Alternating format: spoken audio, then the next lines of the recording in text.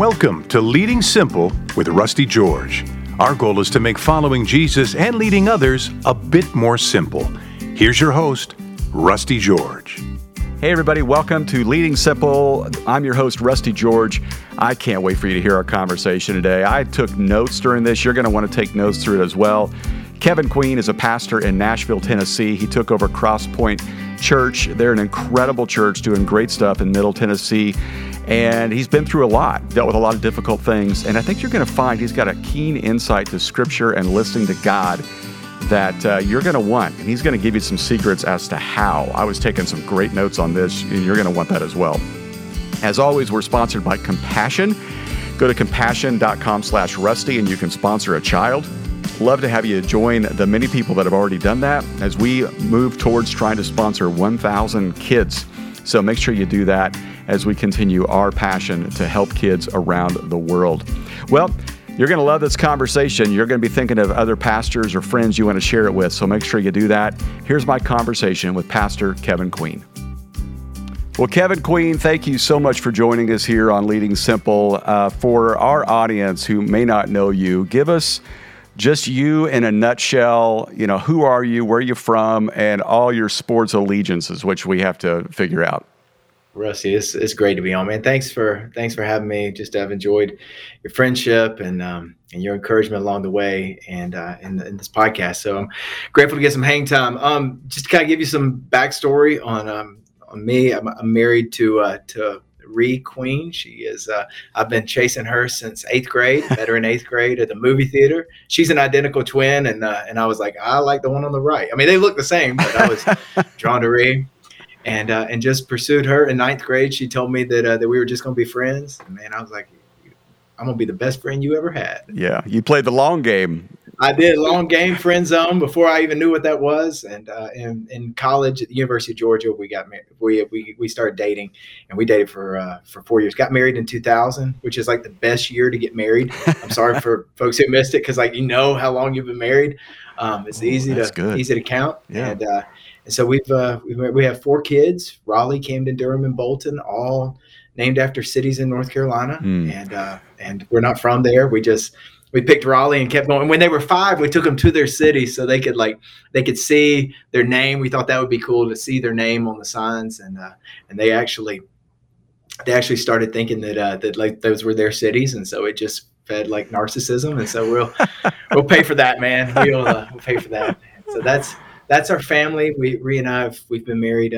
We've been married almost 22 years, and it's just been it's been exciting journey along the way. I'm from Lawrenceville, Georgia, which is like northeast Atlanta, Gwinnett County. It's about 1 million people in Gwinnett County, and Lawrenceville is the county seat. My whole family's from there. All of our family was in like an 8-mile radius, and so I worked at 12 Stone Church, which was a wonderful church to be at. I was there for 14 years, and with Pastor Kevin Myers and Pastor Dan Ryland, and it was the most formative. I'd gone through seminary, master's, doctorate, all that, but that was the most formative time for me in ministry and in leadership. Being under their leadership was an incredible experience, and we got to see the church grow in just incredible ways. And it was after 12 Stone ended up coming to Cross Point. But like you asked about my sports allegiances, I'm proud to talk about that this year. I bet you are. My wife and I graduated from Georgia. Go Dogs! And we're huge Braves fans. That's our connection back to Atlanta. We watch Braves games every night they're on. Yeah. And so that was an amazing year. So well, that kind of makes up for the Falcons and the Hawks. So good for you, man. I'm happy for you. So Falcons broke my heart. I'm a Titans fan now. I had to move on. I moved up here. I did. Had to move on after the Super Bowl. Yeah, that's probably a good plan. Well, I'm grateful to have you, and I wanted to talk to you for a while on a couple things. First of all, we have a lot of listeners that have worked in churches as an associate, and then they make the jump to be the lead guy. That's sometimes an eye-opening experience. That's sometimes oh my goodness, I had no idea. And sometimes it's a wonderful experience. You know, what do you feel like you learned the most in making that transition from being an assistant coach to a head coach? What did you not know? What do you feel like you were prepared well for? Talk me through that a little bit. Right. I think, one thing I would just encourage is don't get out in front of God with that. When Paul talks about, he says, don't do anything out of selfish ambition or vain conceit.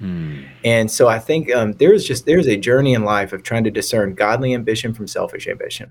And so as we try to discern, I think to be able to rest in the position that we're in, whatever position that is, and let God prepare us for the position or for the opportunity that he has for us. And sometimes we try to get out in front of God out of selfish ambition. And so I think it's worth, before taking the leap, it's worth taking plenty of time, move slow to find out, is it my unhealthy ambition that's moving me toward this opportunity, or is it truly something that God is leading me toward? Because D. Martin Lloyd-Jones said the worst thing that can happen to a man is that he succeeds before he's ready. And wow, that's good. Yeah, that's really good. Yeah, so that I think we just have to make sure that we don't succeed before we're ready. And getting ready is a long road. And it takes a lot of preparation. And, it took quite a while between the time when David was anointed to be king and to when he actually had that place of leadership. And God used some really painful circumstances to form the heart in him that he could trust with that seat, with that position, with the crown. So, wow, that's such good insight there, because you think about it from the outside looking in, you think, boy, Saul's being disobedient. Saul's holding this seat longer than he should, but maybe it wasn't so much about Saul. It was about prepping David to be ready for that role. How did you know you were ready? So at 12 Stone, I was a campus pastor, and I'd been a campus pastor for 10, I was a student pastor for 4 years there. I was a campus pastor for 10 years. And I just kept walking through every nudge there along the way. And so I would have more teaching opportunity. I'd teach maybe 10 to 12 times a year. And I started to have this sense of transition. And there was like an internal kind of uproot. My wife's mom talks about it this way. She said, the hands of God come down underneath the plant and just begin to gently uproot. God never uproots and just pulls up in a moment. He gently uproots over time. He's a masterful gardener, and so he's gentle with the roots. And so there was just this slow. We didn't know what was going on, but there was this slow uprooting, and we thought maybe that it means that there's going to be a transition internally at 12 Stone. Yeah. And it was in January of 2017, down in my prayer closet, down in my basement, where I just began to sense the whisper of God. I want you to go to Crosspoint.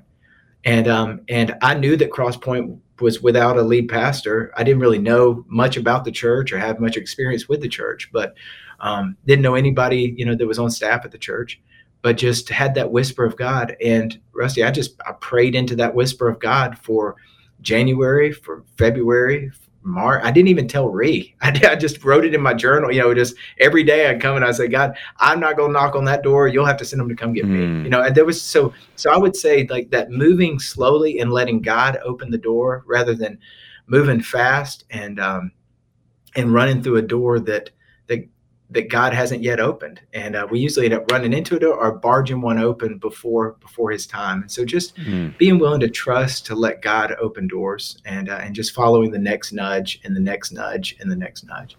Don't you find now that you're in this seat and you're at the top of the food chain, so to speak, you have people on your staff that you appreciate when they're ambitious, but yet you also know when it's a little too much, they're pushing down a door and that kind of thing. What would you say to them, almost saying to your former self, of the right amount of letting your boss know you're ready for the next challenge without putting yourself through that door that's not yet opened? Well, I'd love to take you back to when I was at 12 Stone. There was a time, probably one of my worst stories at 12 Stone, was when I'll give you two. There was one to where Pastor Kevin, he told me, he said, Kevin, I want you to teach 10 to 12 times a year. And there was a day when I was I wasn't feeling like I was getting as many opportunities. And here's the story I told myself: this is not good stewardship of the gifts that God's given me. Right? I need 12 Stone. I need Pastor Kevin. I mean, there was pride. I need them to be better stewards of the gifts that God's given. And yes. And it was and I was like, you know what I'm gonna do? I'm gonna get on iTunes and I'm gonna count how many times I've gotten to speak over the past year. And I'm gonna count how many times so that I have some ammunition to be able to go go and talk with Pastor Kevin. Now you said, and I just sensed the Spirit say, I was down at the computer ready, and I sensed God say, don't count. Almost like to David, hey, don't take a census, like, and it was like, no, I'm going to, and I was like, no, okay, I'm not going to count.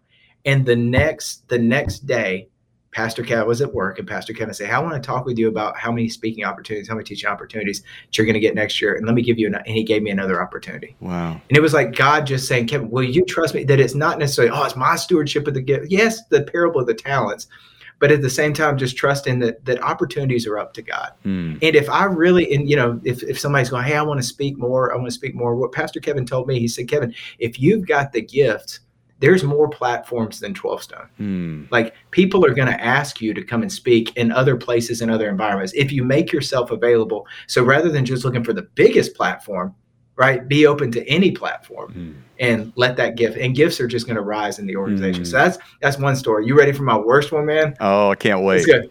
So Pastor Kevin, I was really feeling that ambition like rise up, and not knowing, is it selfish ambition or godly ambition? And not knowing, like, okay, and this was probably, I'd been at 12 Stone for maybe, this is probably 7 years before I left. So I've been there a while, and been there about 7 years. And Pastor Kevin was at, I was thinking, man, I need the next opportunity. I need that next challenge. And so I called up a man in the congregation named Steve, and Steve is a high-level leader, high octane.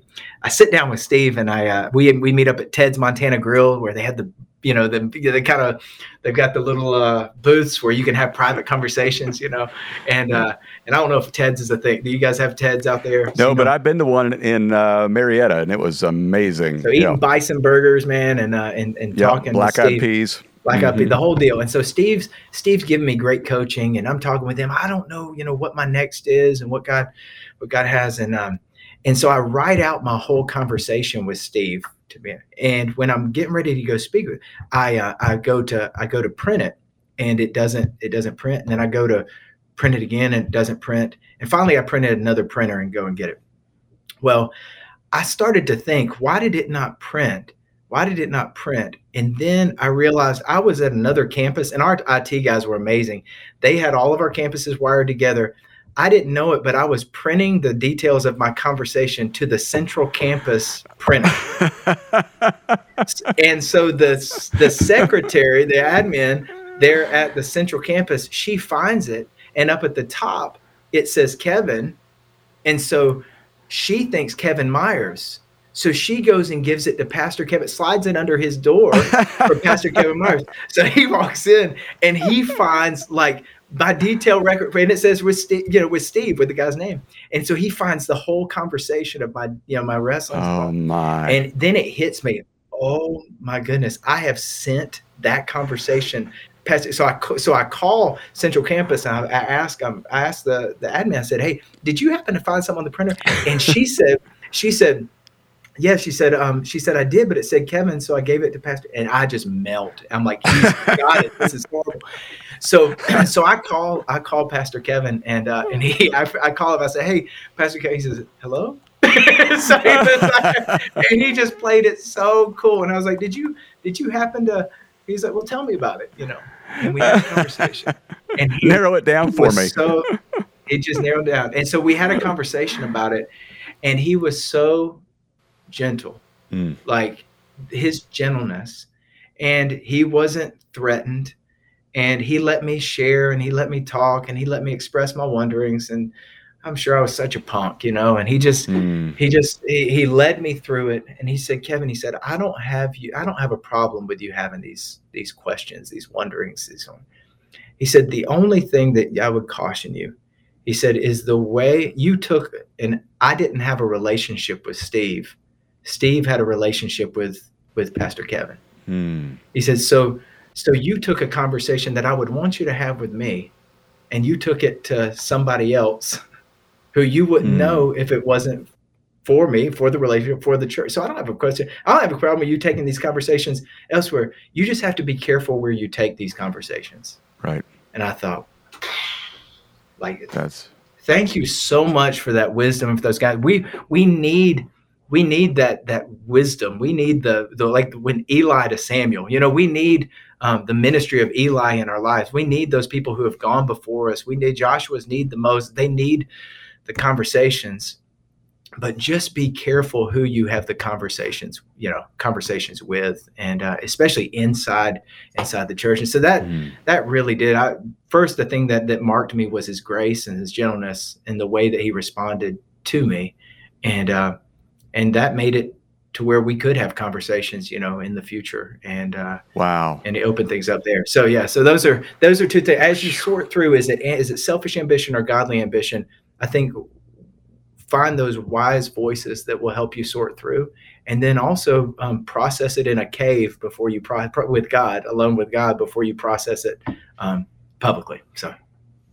Well, and it's also a great reminder to check which printer you're actually using. I mean, that's the main point the life lesson. That's right. Oh man, I feel for you. Okay, I want to ask you about something, and I've heard you speak now several times, and some of it's just in our time we've had together already. And you have such brilliant and interesting insight into scriptures I've read 1,000 times and never thought about before. Whether it's what we just talked about with David.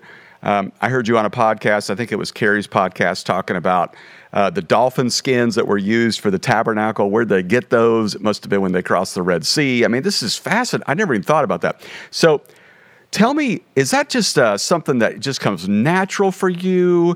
Does that come out of your devotional time with God, out of your study time? Tell me how you interact with Scripture as you're either prepping for a message or personally, and how does God kind of speak to you in those days, and you kind of get these insights, and you jot them down? What's your process there of collecting these great thoughts about God and His Word? I feel like you're talking about somebody else right now. Because really, I mean, anything that I've gained or gathered along the way has come through just some great Bible teachers, or some great messages that I've listened to, books that I've read. On occasion, there will be something that I feel like God, gives me, and then I start doing research, and I found somebody else had it like years ago. Yeah. There truly is nothing new under the sun. But nothing new. That's right.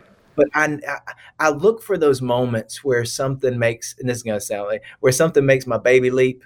You know what I'm talking about? Like when Elizabeth, yes. Elizabeth is with Mary, and she's like, my baby just left. And like those moments where you're like, man, something just jumped inside of me. And I know, I know that what moved me, I try to keep track of like what moved me, because I know if it moved me, then it will help move somebody. And the whole point is moving us all closer to Christ. And so if something moved me in that moment, well, then I want to get it down. I want to make a scrap. I want to like in a quilt, I want to get that little fold. So I had a friend talk with me the other day, and a friend Chip, and Chip said this. He said, and I thought this is great. He said, do you know when Moses was talking with God at the burning bush, and God said, I am the God of your father? He said that got Moses' attention. I said, what do you mean? He said, other time God says, I'm the God of Abraham, Isaac, and Jacob, but he says, I am the God of your father. But that got Moses' attention. I said, why did it get Moses? He said, because Moses didn't know his father. Oh, wow. And Moses is like, you know my dad? Because I don't know my dad. I've only known Pharaoh, but I've never known my dad. So if you know my dad, I'm going with you. And God knew the thing that would get Moses' attention. Wow. Was this place in him where he longed for a father. And so he still might not know his father, but he's like, I know the one who knows my father. And so I heard that when Chip shared that with me, I was like, that's good. Well, let me just stop you there, because that's what I'm talking about. And it doesn't always just come you and God in the cave.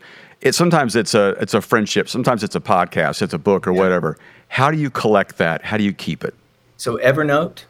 Okay. So I'll use Evernote. I'll use Evernote. So I know they're like people who need analog Bibles. They need to read the book they can hold in their hands. And I know there's some people, when I say I read Bible on Kindle, they're like, sacrilege. Yeah. But like for me, the system that works for me is daily. I'll open up my iPad and I I will have the iPad that I use in my devotional time, and I open up one. I can make two different windows. I got a window with a Kindle and then a window with Evernote. Right. And so when I'm reading the scriptures, I'm reading it.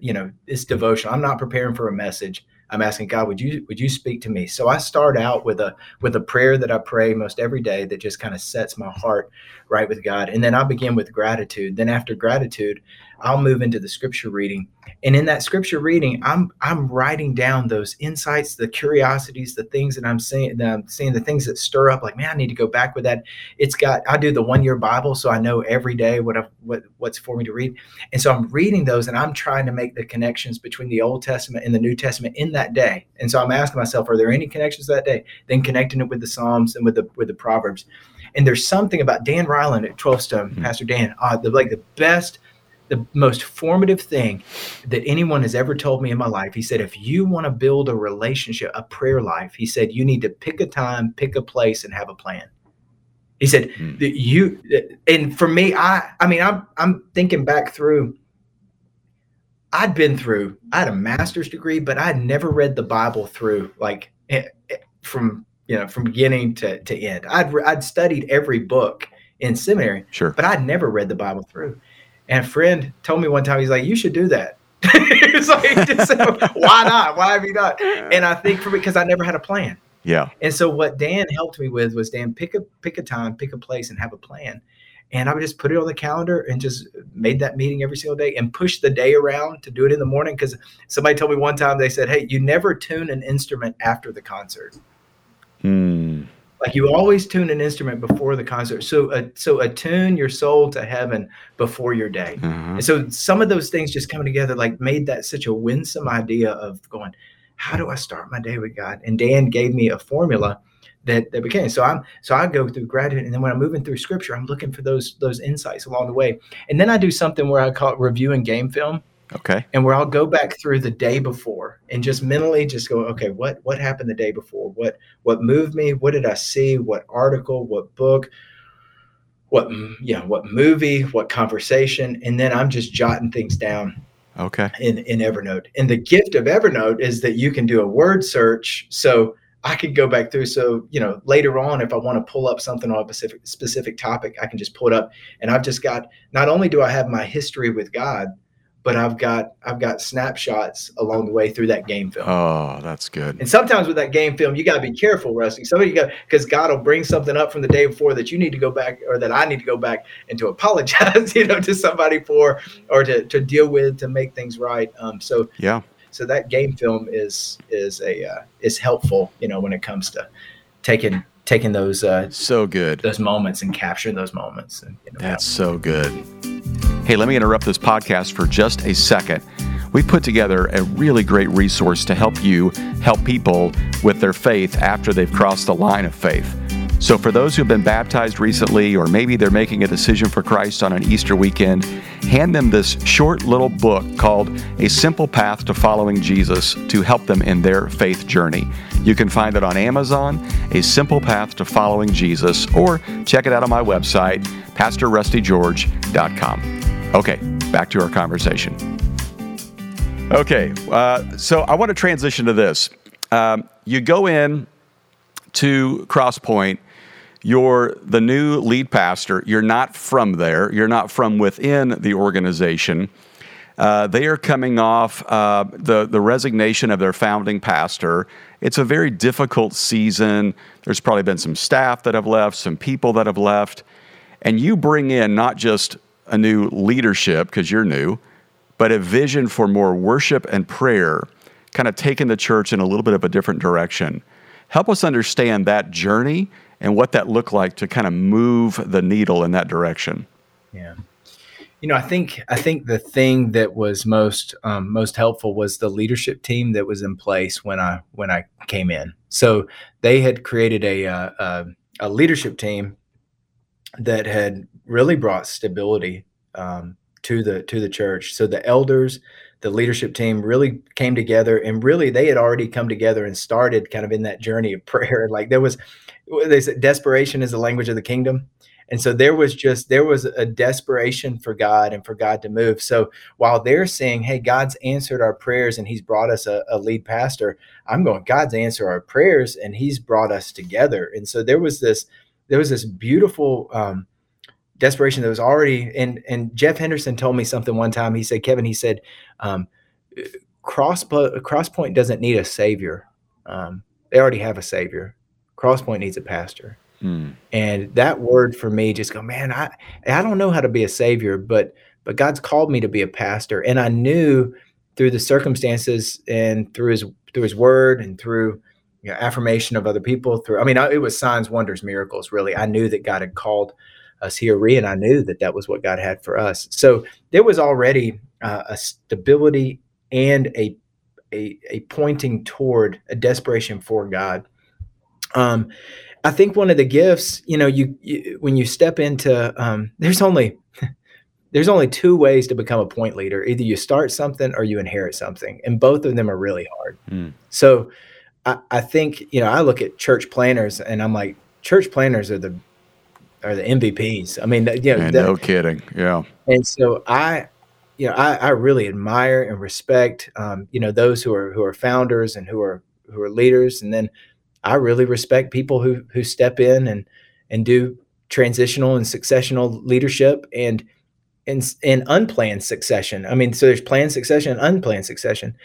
And somebody was, one time I heard him say, you know what, unplanned succession is like, it's like walking into a movie theater an hour after the movie starts, looking up on the screen and trying to figure out what's going on.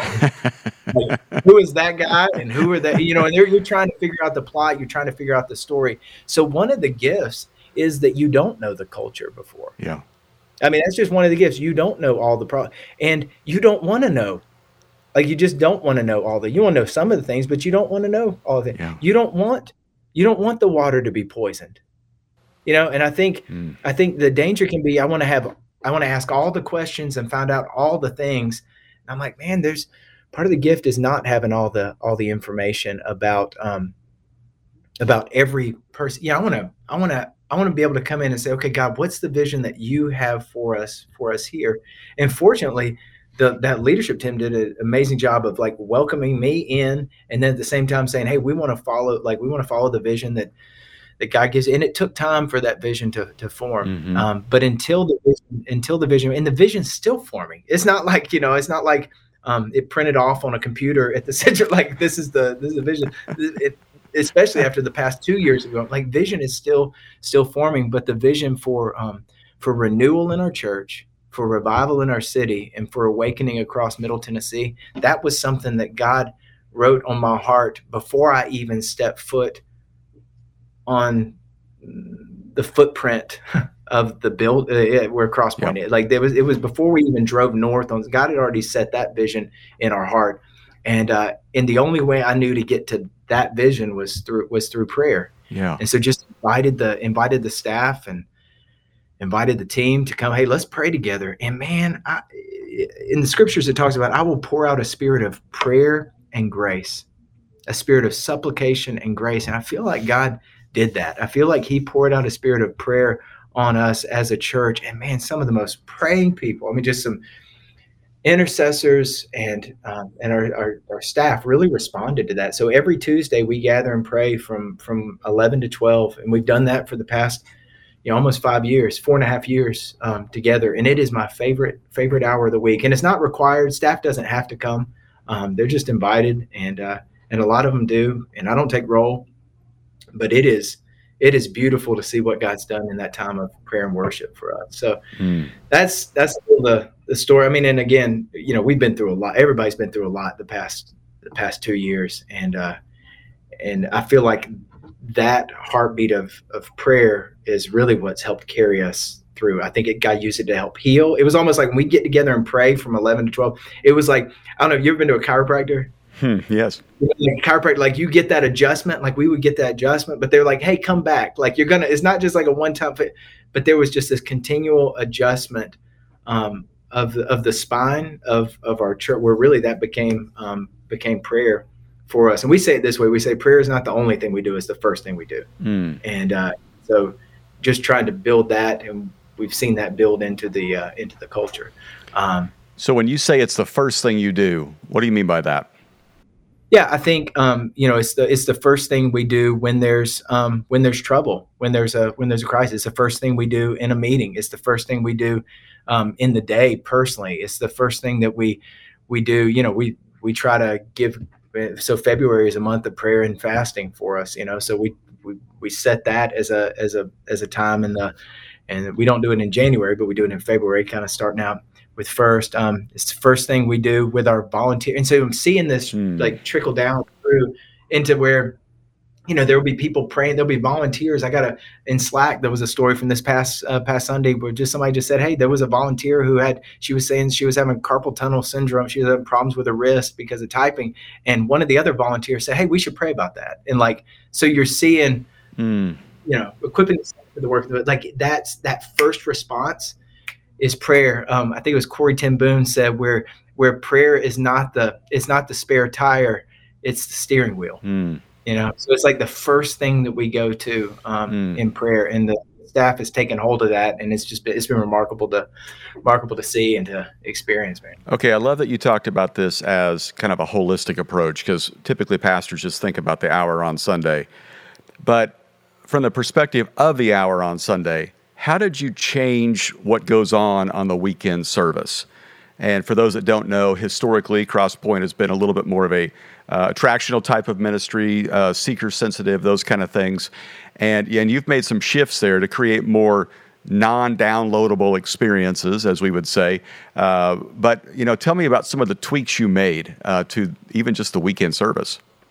So I think tweaks were already being made before I came in. So Drew Powell is the creative pastor, Matt Warren, some of that team, Chris Nichols, Kevin Cook, like they had already begun to kind of take a shift, maybe because when there was a transition, there were 4 people on the executive team and 3 of them stepped down. So there was only one person on executive. So you had this transition of leaders, which already began to bring a transition of culture. And so it wasn't just let's run the old playbook. There was already a sense of, okay, what's next? What's next for us? And I would say we just we began to accelerate and move. So there was already things moving more toward I'd say like maybe I'll just say more toward worship, more toward extended time in worship, more toward maybe some more spontaneous moments. It's okay every night to go off the click track. So there was like some of those. There was like maybe more prayer in the service, maybe more response or giving people opportunities to respond. Some of those things that we might look at and say that things have changed. There was already the car was already starting to move in that direction. And so I'd say we locked eyes and committed together. This is the way we're going. So we talk about it this way. The attractional word spirit, Venn diagram. Have I talked with you? No, I love this. About that? Okay. So like you have the attractional church, you have and we use this a lot. We'll talk about it with our staff. So we call it AWS, where you've got, if you imagine like a Venn diagram, one circle being attractional, one circle being word, and one circle being spirit. And R.T. Kendall said that revival takes place when the word and spirit comes together. He says there's been a divorce in the church today, a divorce between word and spirit. You have word churches and we have spirit churches. And then you look at it and you have attractional churches. Mm-hmm. And so what happens is what we say, hey, let's work on this experiment of bringing together attractional, which the best of an attractional church is a love for people. Right. And creating great experiences for people and encounter, the gospel. Yeah. And so there's this love for people. And there's this there was this infrastructure and this heart at Crosspoint. Like we want to serve our city. We want to get people outside the walls through serving and through loving our city really, really well. And so we're going, that's the redemptive piece of the attractional church where we're looking for lost people. We're looking for people who are far from God. And so there's this, there's a scripture that says excellence, talks about the excellence. I'm trying to go through the Proverbs in my head. See the man who's excellent in what he does, he will serve kings and not obscure men, right? So it talks about that excellence will lead us to serve kings and not obscure men. And I was reading that verse one day, and just it hit me that is the way you do excellence and you do excellent work, is you serve obscure people as if they're kings. And that's what I already saw at Crosspoint, was this desire. We want to roll out the red carpet for people. We say everybody's welcome, no matter where they've been, what they've done. We want to serve them like they're kings. And I think when you do that well, kings are attracted to excellence. And that's what the attractional church brings, is like this love for, we want to do things well. But then it's like, we also want to be a people of the word. We want to be people of discipleship. We want to be gospel centered. We want to hold the gospel at the center of all that we do. We want to take people somewhere in the scriptures. We want to teach truth. So attractional, we got great grace. The word, we got great truth. Those things can go to, and then we've got the spirit. And what we talk about, like, man, the spirit, we be church of prayer and of worship. So like, how do we bring all those things together? And there's a tension within, but I'm like, attractional, word, spirit, like we see that in Jesus. Yeah.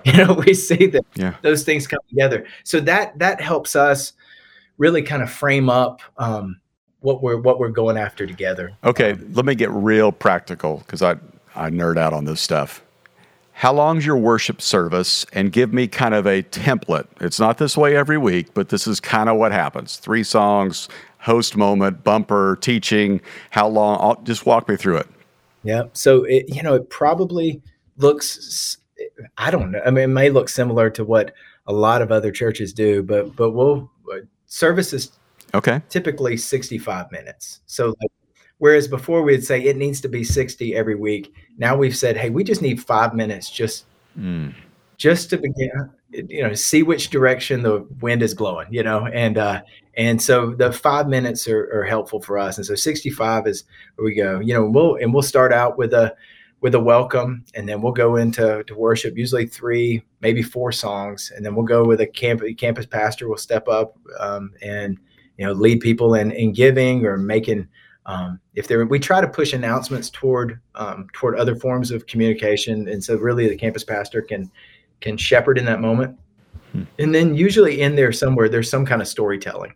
So we want to be great. We want to be excellent at telling stories of what God's doing. I mean, I think that stories beget stories, right? And so whether it's a baptism story, whether it's a giving story, whether it's a life, story of life change. So every week we want to tell some kind of story. We want to highlight some kind of story of what God's doing, and what that does for us as a CODA. And every staff meeting, whenever we pull together staff, we spend time telling stories before we do anything else, because how we talk about is we want to keep an emphasis on stories over stats, and that became really valuable for us during COVID world, right? I mean, because we're like, it's like when my kids first started playing golf, and they were like, Dad, write down my score. I'm like, hey, we're just gonna put the scorecard away.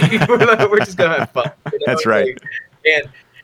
And that is what I felt like during COVID, was like, hey, let's just put the scorecard away. Let's just get back to having fun. Let's just get back to having fun in ministry, and let's celebrate one at a time, one baptism at a time, one life change. So our stories are the way that we celebrate. And it might be a story of healing. It might be a miracle. We're going to try to celebrate a story.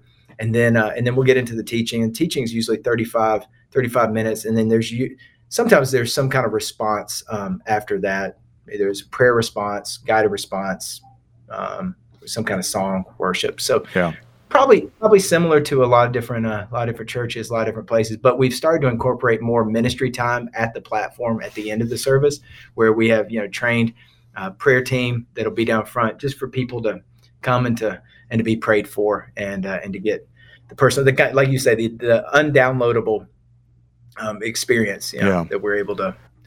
That's so good, man. I feel like we could talk for hours on this. This is such great stuff. And I mean, your church you've been through a lot, from the resignation of a pastor to changing a culture. We didn't even talk about dealing with a tornado.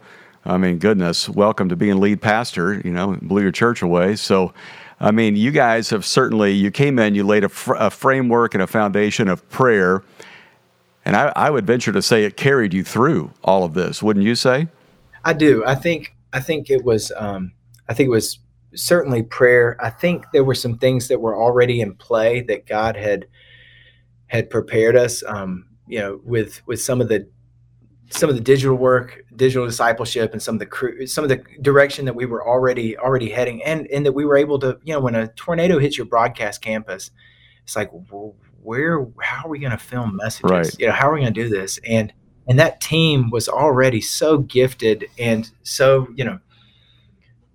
God had already given us a tool to use. And so we just went around and filmed messages all across Middle Tennessee. So we were filming like in a sheep farm. We were filming, in a field somewhere. We filmed downtown Nashville when nobody was there, when nobody was on the streets, so during when everything was on lockdown. So we were like picking out the coolest places to film message, and somebody's like, man, I was so creative. Like, you guys did that. And I'm like, we had no building. Like, we had no choice. Like, our building got hit by a tornado. But the creativity of that team and what they were able to produce was just really, I feel like God had given us those tools in place because he knew what was going to happen. He knew what we needed. And so it was by God's grace. So I'd say prayer. And then, I think there's a book called Beautiful Constraint. Have you heard of this book? I was just going to say that. Yes. Yeah. And it just talks about how in those limitations, you really, you find some of the genius that God has put in. There were some genius folks on the team that rose up because of those constraints. So. What a great word. A great book. We had a guest on recently that talked about that. I went out and got it, and then I bought it for everybody I knew. It was just fantastic. So we should be sponsored by them as well, and Evernote. That's right. Hey, Kevin, thank you for not only being on the podcast, but for leading so well, and for being somebody that I have sent a lot of people to who have moved from California to Nashville. And I know they are in good hands, and they always text me back with rave reviews about your leadership, your pastoring, and your church. So thanks for what you're doing, for fighting the good fight, and for being ready and willing when that call came. So I really appreciate what you're doing, how it advances the kingdom. I'm grateful for you, Rusty. Thank you for having me on. Thank you for creating an opportunity for leaders to learn, love your heart for Jesus and your heart for leaders. And honored that you'd make the time, man. So thank you for that. Well, thank you. And I'd love to have you back, and we'll talk more about the tornado, your partnership with another church in town, and just some really cool stories out of that. And I want to hear some more stories of you printing from the wrong computer. I think that was just gold. So that's worth the price of admission right there. Thanks, buddy. Well, I hope you're blessed by that content and that conversation we just got to have there. So fascinating. And I've got a really interesting guest for you to hear from next week. So as always, if you could leave us a review or rate the podcast, that would be fantastic. So grateful for all of you who have done that. Thank you for your subscription, and please keep it simple. We will talk to you next week. Take a moment and subscribe to the podcast so you'll get it delivered every week. And subscribe to the Rusty George YouTube channel for more devotionals, messages, and fun videos. Thank you for listening to Leading Simple.